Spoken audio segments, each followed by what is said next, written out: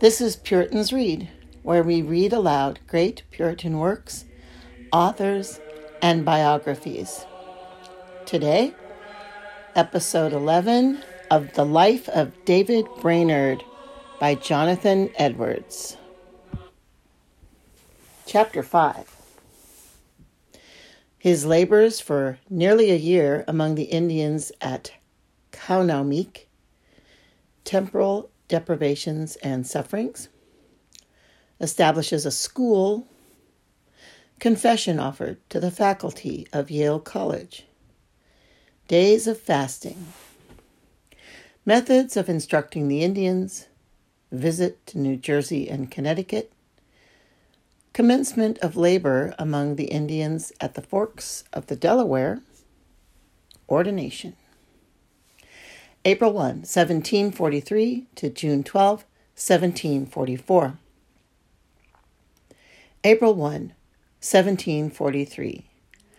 I rode to Kaunaumik in the wilderness, nearly 20 miles from Stockbridge and about an equal distance from Albany, where the Indians live with whom I am concerned, and lodged with a poor Scotchman about 1.5 miles distant from them, on a little heap of straw in a log room without any floor. I was greatly exercised with inward trials and seemed to have no God to go to. Oh, that God would help me. April 7. Appeared to myself exceedingly ignorant, weak, helpless, unworthy, and altogether unequal to my work. It seemed to me that I should never do any service or have any success among the Indians. My soul was weary of my life. I longed for death beyond measure. When I thought of any godly soul departed, my soul was ready to envy him his privilege, thinking, "Oh, when will my turn come? Must it be years first?" But I know these ardent desires at this and other times rose partly from the want of resignation to God under all miseries, and so were but impatience. Toward night I had the exercise of faith in prayer and some assistance in writing. Oh, that God would keep me near him. Lord's Day, April 10. Rose early in the morning and walked out and spent a considerable time in the woods in prayer and meditation. Preached to the Indians, both forenoon and afternoon. They behaved soberly in general. 2 or 3 in particular appeared to be under some religious concern, with whom I discoursed privately, and one told me that her heart had cried ever since she first heard me preach. April 16. In the afternoon preached to my people, but was more discouraged with them than before. Feared that nothing would ever be done for them to any happy effect. I retired and poured out my soul to God for mercy, but without any sensible relief.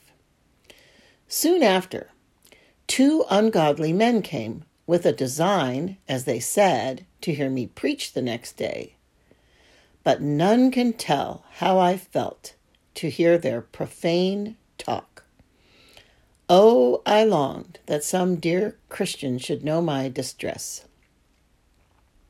I got into a kind of hovel, and there groaned out my complaint to God, and withal felt more sensible gratitude and thankfulness to God that he had made me to differ from these men, as I knew through grace he had. Lord's Day, April 17. In the morning was again distressed, as soon as I awaked, hearing much talk about the world and the things of it.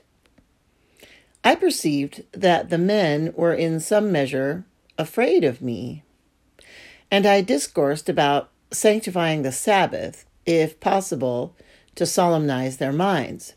But when they were at a little distance, they again talked freely about secular affairs. Oh, I thought, what a hell it would be to live with such men to eternity. The Lord gave me some assistance in preaching all day, and some resignation, and a small degree of comfort in prayer at night. April 19. In the morning, I enjoyed some sweet repose and rest in God, felt some strength and confidence in Him, and my soul was in some measure refreshed and comforted. Spent most of the day in writing, and had some exercise of grace, sensible and comfortable. My soul seemed lifted above the deep waters wherein it has long been almost drowned. Felt some spiritual longings and breathings after God, and found myself engaged for the advancement of Christ's kingdom in my own soul. April 20. Set apart this day for fasting and prayer, to bow my soul before God for the bestowment of divine grace, especially that all my spiritual afflictions and inward distresses might be sanctified to my soul. And endeavored also to remember the goodness of God to me the year past, this day being my birthday. Having obtained help of God, I have hitherto lived, and am now arrived at the age of 25 years. My soul was pained to think of my barrenness and deadness, that I have lived so little to the glory of the eternal God. I spent the day in the woods alone, and there poured out my complaint to God. Oh, that God would enable me to live to His glory for the future. May 10. Was in the same state as to my mind that I have been in for some time, extremely oppressed with a sense of guilt, pollution, and blindness. The iniquity of my heels hath compassed me about. The sins of my youth have been set in order before me. They have gone over my head as an heavy burden, too heavy for me to bear. Almost all the actions of my life past seem to be covered over with sin and guilt. And those of them that I performed in the most conscientious manner now fill me with shame and confusion, that I cannot hold up my face. The pride, selfishness, hypocrisy, ignorance, bitterness, party zeal, and the want of love, candor, meekness, and gentleness that have attended my attempts to promote the interests of religion. And this, when I have reason to hope I had real assistance from above and some sweet intercourse with heaven. But alas, what corrupt mixtures attended my best duties. May 18. My circumstances are such that I have no comfort of any kind but what I have in God.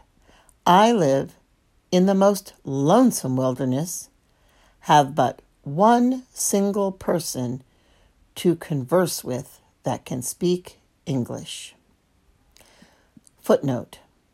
This person was Brainerd's interpreter, an ingenious young Indian belonging to Stockbridge, whose name was John Wawampekuanant. He had been instructed in the Christian religion by Mr. Sargent, had lived with the Reverend Mr. Williams of Longmeadow, had been further instructed by him at the charge of Mr. Hollis of London, and understood both English and Indian very well, and wrote a good hand. Most of the talk I hear is either Highland Scotch or Indian. I have no fellow Christian to whom I may unbosom myself or lay open my spiritual sorrows, with whom I may take sweet counsel in conversation about heavenly things and join in social prayer. I live poorly with regard to the comforts of life. Most of my diet consists of boiled corn, hasty pudding, etc. I lodge on a bundle of straw. My labor is hard and extremely difficult, and I have little appearance of success to comfort me. The Indians have no land to live on but what the Dutch people lay claim to, and these threaten to drive them off. They have no regard to the souls of the poor Indians, and by what I can learn, they hate me because I come to preach to them. But that which makes all my difficulties grievous to be borne is that God hides his face from me. May 20 was much perplexed some part of the day, but toward night had some comfortable meditations on Isaiah 41. Comfort ye, my people, saith your God, and enjoyed some sweetness in prayer. Afterward, my soul rose so far above the deep waters that I dared to rejoice in God. I saw that there was sufficient matter of consolation in the blessed God.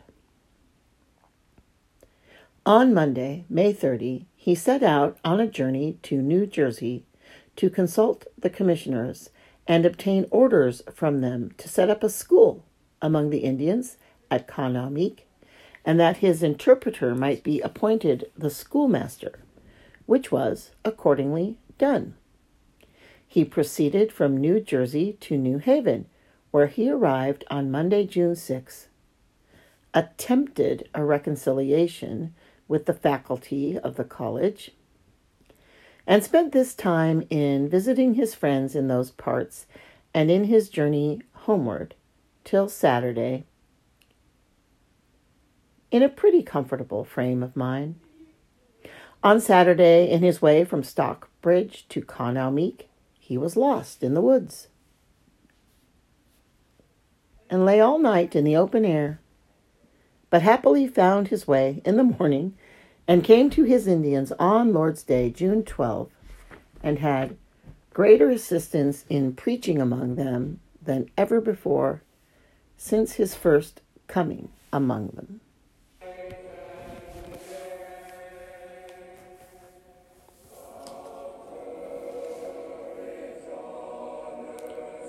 This concludes episode 11 of Jonathan Edwards, The Life of David Brainerd.